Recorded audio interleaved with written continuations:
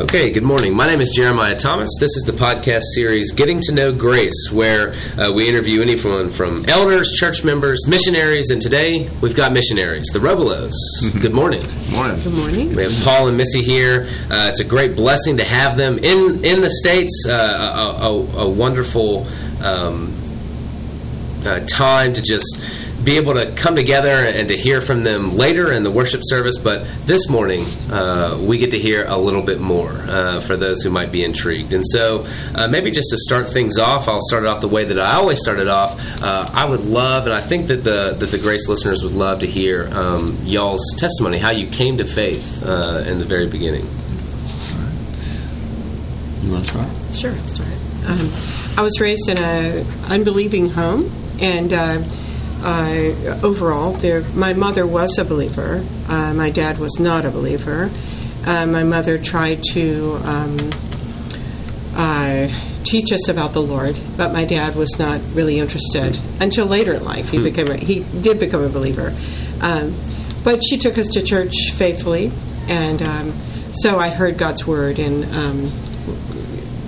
gradually got involved as a teenager. Became very involved in church and really heard God's word and understood His grace and His forgiveness, and so that's age 15. I became a believer, and after that, the Lord just gave me very specific ways to grow in the faith, and through Bible study and discipleship, and was involved in Campus Crusade for Christ in college. Great, yeah. And so that's where I was really taught about missions and the need, the great need globally.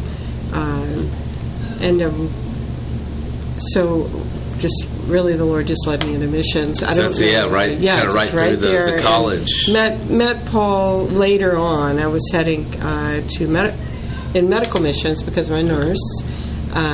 But my father, who was at that point not a believer, said he just didn't want me going as a single woman to wherever that would be. Yeah. And so I prayed about that and really felt like I should submit to my dad, and I did. And I think really the Lord used that in his life, just that I could love and respect him. And he turned to Christ after that. He became a believer. And anyway, making a long story short, I was in Bible college, and that's where I met Paul. And he was heading to Europe. So I asked my dad if, this was before I met Paul actually, but I asked my dad if could I go to Europe and learn French on the way to Africa or wherever the Lord would lead. And after that I met Paul, and he was heading straight for Europe. So anyway, the Lord just brought us together. And that's great. What Bible college, if you don't mind? CIU. Okay. A local school. Yeah. Not too far away. Yeah. Okay. That's great. Paul, if you don't mind, maybe the same question. Yeah. Well, I was grew up in Greenville, South Carolina, not too far down the road. Okay. And had an aunt and uncle here in town, so we made the trip fairly often. Of course, yeah. Brought up in a traditional mainline denominational church, and everything was cool as a kid. And my grandmother was also living with us and had a different perspective on some things. Would teach me the Bible and give me personal sermons and tell me about the world and man and the need to love our neighbor. And it was during the civil rights era, and she was very much into that, and in an environment that wasn't necessarily jumping on the bandwagon full swing. And it just her example had a very deep impact. That it's not just going along with the main crowd, but occasionally to follow God and to listen to His voice calls us to step out from the crowd and to dare to be different, right. And to dare to be prophetic into our world. And I think that really shaped my heart a lot. Not to be satisfied with just going with the flow, and really asking deep questions, challenging culture occasionally. And so that was fine until teenage years, and of course the friends are doing other things and running around, and you ask if all of that's really true, but basically you just want to party kind of thing. Oh, yeah. And so I did some of that, but after a while I just don't think God let my heart be satisfied. Well, it's empty, it's just vain. And but He gave me insight into that early on. If I keep going down this road, where am I going to end up? And I didn't like the results of where that was headed. But I was still asking those deep questions. What is life all about? Is God really there? Has He communicated to us? Does He have a plan for this mess out there? Is there an alternative? And kind of desperate. Growing up in Greenville, I was exposed to many opportunities, let's say, to hear the gospel in a presentation, to pray the prayer, and all of that. And I've prayed the prayer probably 20 times. But a couple of days later, I was still me. No magic transformation. But gradually understood that it's a walk by faith. That yes, God saves you, but you have to put feet on it and follow Him and learn His Word, put it into practice. And it wasn't until I got to college that I got in a Christian group there at Clemson, and there too it was we're a small group, but we're going to make a difference. We're going to speak prophetically into this generation, and that really got me in that mode. I don't know if you wanted to cut it into parts. And can kind of like Missy was saying, you can maybe fill in the blanks. So from there, from Clemson, I imagine you graduated your undergrad and then continued on to CIU, or? Yeah, it wasn't a direct passage. Okay. I had about all of school I could take for a while, stumbling through. Right. But I spent a year short-term missions in Belgium. Oh, okay. By Belgium, our family French heritage kind of led to us being open to receive an exchange student from Belgium my senior year in high school. He was from Belgium, very typical Belgian. Right. Believed in God, sort of Catholic because by default, but not practicing necessarily. Oh, yeah. It brought a moral center somewhere that he could deviate from as it was convenient. But that was about it. God was there for the emergencies, and would probably forgive in general at some point, but not real concerned about the day-to-day. And so I didn't realize the scope of things until I actually went over to visit him and talked to some of the most devout people, his aunt, for example, but his aunt who had no clue as to what salvation by faith in Christ was, and that it's by grace, it's not by trying to do your best, and hopefully God will accept that. But that was what really gripped my heart, and so I went back. When I went back to Clemson, that was right after my freshman year. Okay. When I went back to Clemson, I said, even though I was in pre-med science major, I said I want to take French and get serious here, and so that was really what kind of opened that door. That's great. I'm always astounded. I've spoken to missionaries on a podcast like this, or just my friends or people that I've met within the denomination, and these little moments, it seems the Lord uses for such momentous ripples into the rest of the lives of missionaries. The call to go into the field can come from just something that, if you were to look at it maybe on a page of a book with no context, you think, it's this is nothing, but to see it within the context, it's astounding, and just brings me to my knees with praise to hear y'all's stories coming. And so, of course, in CIU, and you met your lovely wife-to-be. Definitely did. I wasn't even planning to.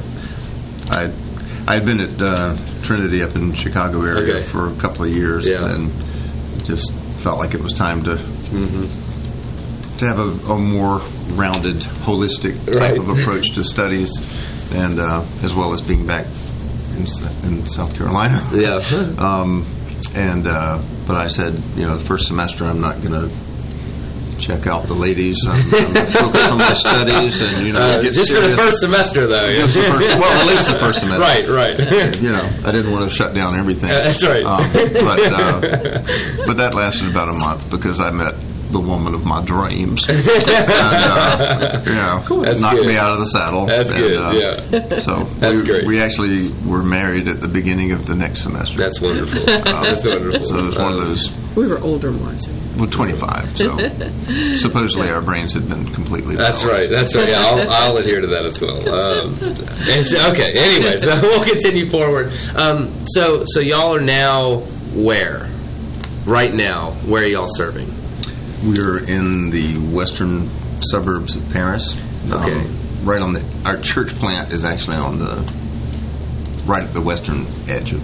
Okay, and so maybe for the rest of our time, if you could, and we can just kind of keep this a little conversational, but let us know what the work is, how we can be praying maybe for that work specifically, maybe broader. I remember at the missions drop-in that we had yesterday, which was Saturday, that y'all mentioned kind of 3 prongs that were kind of going on right now. Perhaps more in the future, but right now 3. And so maybe you can mention those as well. I think that we would love to hear that. Yeah, I don't know where the term prong actually came from. It just was one of those things. Spur of the moment. Well, it's locked in now because it's on getting to know prongified. That's right. Actually, there were 4 prongs. Oh, I started with 3, and one offshoot of the pronged out. What the main thing that we got started in, maybe half a step back. Both Missy and I understood the implications of being a Christian and the gospel, that it's not just for us and our personal fulfillment and relationship with God. Wait, it's not? No. The implications are huge, and universal, and every person on the planet has to hear this message. That's great. Yeah. It has to know Jesus because he's the only way to get to where God for sure has created us, to know him and to walk with him. And it's not just about getting out of hell either. I'm sorry, escaping condemnation is getting into relationship with our loving Father's Day.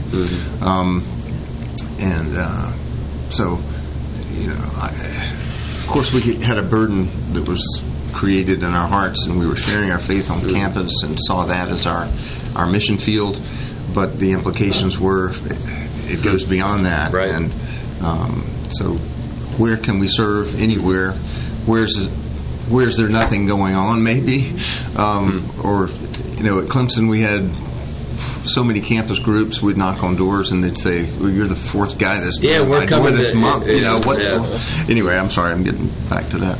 But the implications were get it out there, get the gospel out there, and incarnate the ministry, demonstrate it to people, love them, and show them that God is real and makes a difference. And we've been, during my year in Belgium, short term, that was where I saw the importance of the church. The main thing had been campus ministry, and my growing up church experience was limited. And so to see the importance of the church as the means of establishing, witnessing communities that would continue on, I really saw that. And so we've been committed to church planting as a means of making disciples for pretty much our whole ministry, starting in Belgium and then in France. And an interesting thing now that we're excited about is that the French church is depending less on American missionaries to do it, while they sit back and wait until a church is established and we can hire a pastor, and then the French guy can step in and take over. That's an exaggeration. I understand. But that's kind of been the approach. Now they're seeing it's our responsibility to plant churches, to reach our own people, and to expand. We're seeing our generation of missionaries nearing retirement. For us, it's way down the road. Of course, yeah. But we're really wanting to see a new generation of missionaries go out. Not the same way that previous generations have necessarily. Now they can come alongside the national church more and cooperate and fit in to what they're doing and helping them with their vision. What we're doing now is we're actually helping a French church that is planting a new church with one of their own. A guy that grew up in the church and went to a French Bible Institute and is taking it forward. He had worked with youth group, and then when we were delayed getting there, actually, God had led him to come forward and say, "Well, I can start," and we were just ecstatic with that. Great, That's and that really helps us. That's our main prong, right? And as a church planter, and all that we've been through over the past 20 plus years in that, we've really seen a need for member care, which is taking care of our missionaries that are actually out there. All the ups and downs and stress. Second prong is our member care ministry, and we've been asked to oversee the member care ministry to our with our mission, the Evangelical Alliance mission or team that just celebrated its 125th anniversary. Throughout 8 European countries, and also because Chad in Africa is French speaking, we've adopted that as well. That's great. And it's really been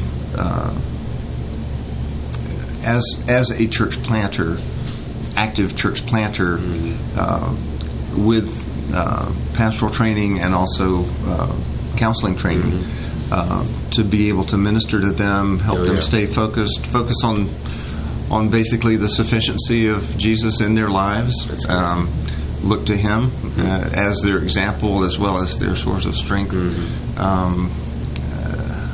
Primarily that.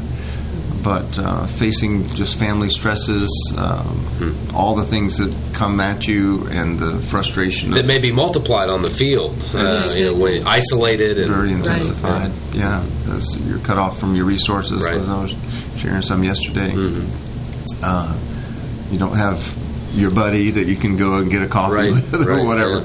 Though you do find those sources among your fellow missionaries if everything's working well. Which is another thing we try to do, is encourage the missionary community to really care for one another rather than cut each other to shreds, as happens sometimes. So that's second prong. Ready to move to the next prong? We're ready. Okay. This is kind of a sub prong of that prong, but there'll be a chart included. I'm just kidding. Get the visual on this podcast. But the sub prong is we've actually got a new member care apartment that one of your members dubbed the upper room. So we've kept that, and it's really a place for missionaries primarily to come and either just relax and have a cheap vacation in Paris, or they can hop on the train 30 minutes, they're in Paris to do Paris, or we're in a beautiful countryside setting, walk, relax, spend time with God. It's beautiful. We're available to them for counseling, encouragement, prayer, just hanging out and laughing. We love all of that. But if they just want a time at family or as a couple to decompress, that's it too. That's great. We don't want it to be a strain financially, so we're we're dependent on others chipping in. Comes out to like $25 a day. They can either participate when they're there, but the costs go on. So, anyway, and y'all do need, just if the listeners aren't aware, if y'all aren't aware, especially with our Grace family and friends, there was a gift given by the church, by y'all for the upkeep of this, or rather the upstart. That's what I meant. But from what I understand and from what I heard, continuing forward, there is still a need where if Grace Family and Friends would like to help, there's a real need to be able to upkeep to keep this going. For monthly support. Okay, and so be praying and remember that as we move forward. We still have time for another prong. The last prong. There are probably other prongs. Right, of course. More prongy as we go. Yeah. Prone to prong. But... that's good. Missy's laughing because she says, "Prone to wander, Lord, I feel it." And you better get straight. But anyway, we're really hoping to see World Witness, our denominational mission board, to consider France as a new field. We've been there as cooperative missionaries for a while. We're in a position to really open that door, and we would love to see many new missionaries come in there. Spain has been really exciting. We've had 17 new folks come in there fairly quickly. Not that we're jealous or anything, but we'd like to at least have a door open for folks coming to France as well. For sure. Lots of needs everywhere. And we're excited to see the new movement within ARP churches, the new enthusiasm for missions. It's tied into not just, missions is something that ladies group does and says, all of that kind of thing. That is wonderful, but it's not just a sideline of a potential church ministry that if you're interested in that kind of thing, this is central to the core of who we are as a church, as followers of Christ. We're all involved locally, wherever that is, but we're also involved with each other, praying for each other, supporting each other, seeing that vision to reach the entire world with that universal message of the gospel. I agree. I agree with that. It reminds me in the book of Philippians, Paul is mentioning his koinonia, his true community with the Philippians. But he's not with the Philippians, and yet through their prayer and support and the sending of aid, they are truly together. Thankful for your partnership in the gospel from the first day until now. It's beautiful, a beautiful picture, and so we're thankful that we can be able to participate with y'all. We're completely thankful for you guys. Thank you. And really last year, where we were kind of in a desperate situation as far as our support, ongoing support. Not to get into all the gory details, but we were lacking about a third of our support, and some of our fellow missionaries were saying, well, maybe you should have a plan B. Maybe you should just pack up your belongings and put them in storage, because it may take you a year or two to raise that support to get back here, if it ever happens, kind of thing.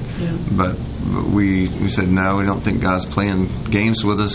He's led us this far, and continue forward. And within 3 months of working at it, not working at it, it's not the work that did it. I understand. Yeah. God really pulled it together, and grace came in at a very crucial moment, well, praise God. And helped get us over that hump. And so we know that He's been involved with us over these years, and He's gonna make it happen. Our God is good. But it's all of us together, and it's the whole church reaching the whole world with the gospel. It's beautiful, and we're excited to be a part of it, and excited to have a partnership with you guys. That's great. And Well, we're nearing the end of our time, and I always ask the same question of all the people that I interview. So y'all haven't listened to a Getting to Know Grace podcast, so you don't know this question. But don't worry, it's not a scary one. We will from now on. That's right. It's not a scary one at all. I always ask you, and this time, nearing the middle to end of June of 2016, you've seen Grace a little bit. You hear from us. You see that what our church looks like on a Sunday morning. I don't know if our listeners can hear, but there's a baby crying, which shouldn't surprise anyone because of our makeup. But from y'all's context to our context, what do you have to say to Grace as a church right now, where we are moving forward? Do you have any words that you would like to share with us? We'd love to hear them. Well, just continue what you're doing, and you've just been such an encouragement to us. But it's just very obvious you're about God's work, and it's just very evident when you come here, when you see what you're doing in the world. It's just amazing. So we praise God for this church. Yeah. Thank you. We're very excited about your emphasis to not get settled, to keep reaching out, to keep connecting with unchurched or churched is for sure. Again, doesn't necessarily do it, but to lead those who are straying into a relationship with God, and to keep that your primary focus. There are all kinds of things that a church can do, but that's got to be it. And so as you are planting this church, think about the next step, the next churches that you are going to plant. Think about sending out your own people to reach the world, because there's so many needs out there. Get in touch with Allie Mitchell and build relationships with these students that come from all over the world. Invest your lives in them, love them, show them what a relationship with Christ can do. Lead them to a saving knowledge of our Lord, and influence your world locally, where you are, personally, face to face. It's a costly process. It takes time out from whatever it is that's going on in your life, but there's no better way to spend your life than to do that, and pray and send, encourage others among yourselves as well. Participate with each other, facilitate, equip others to change the world, and to show them that Jesus is alive. And indeed he is. A timely word. Thank you all so much. Thank you. Thank you, Jeremiah.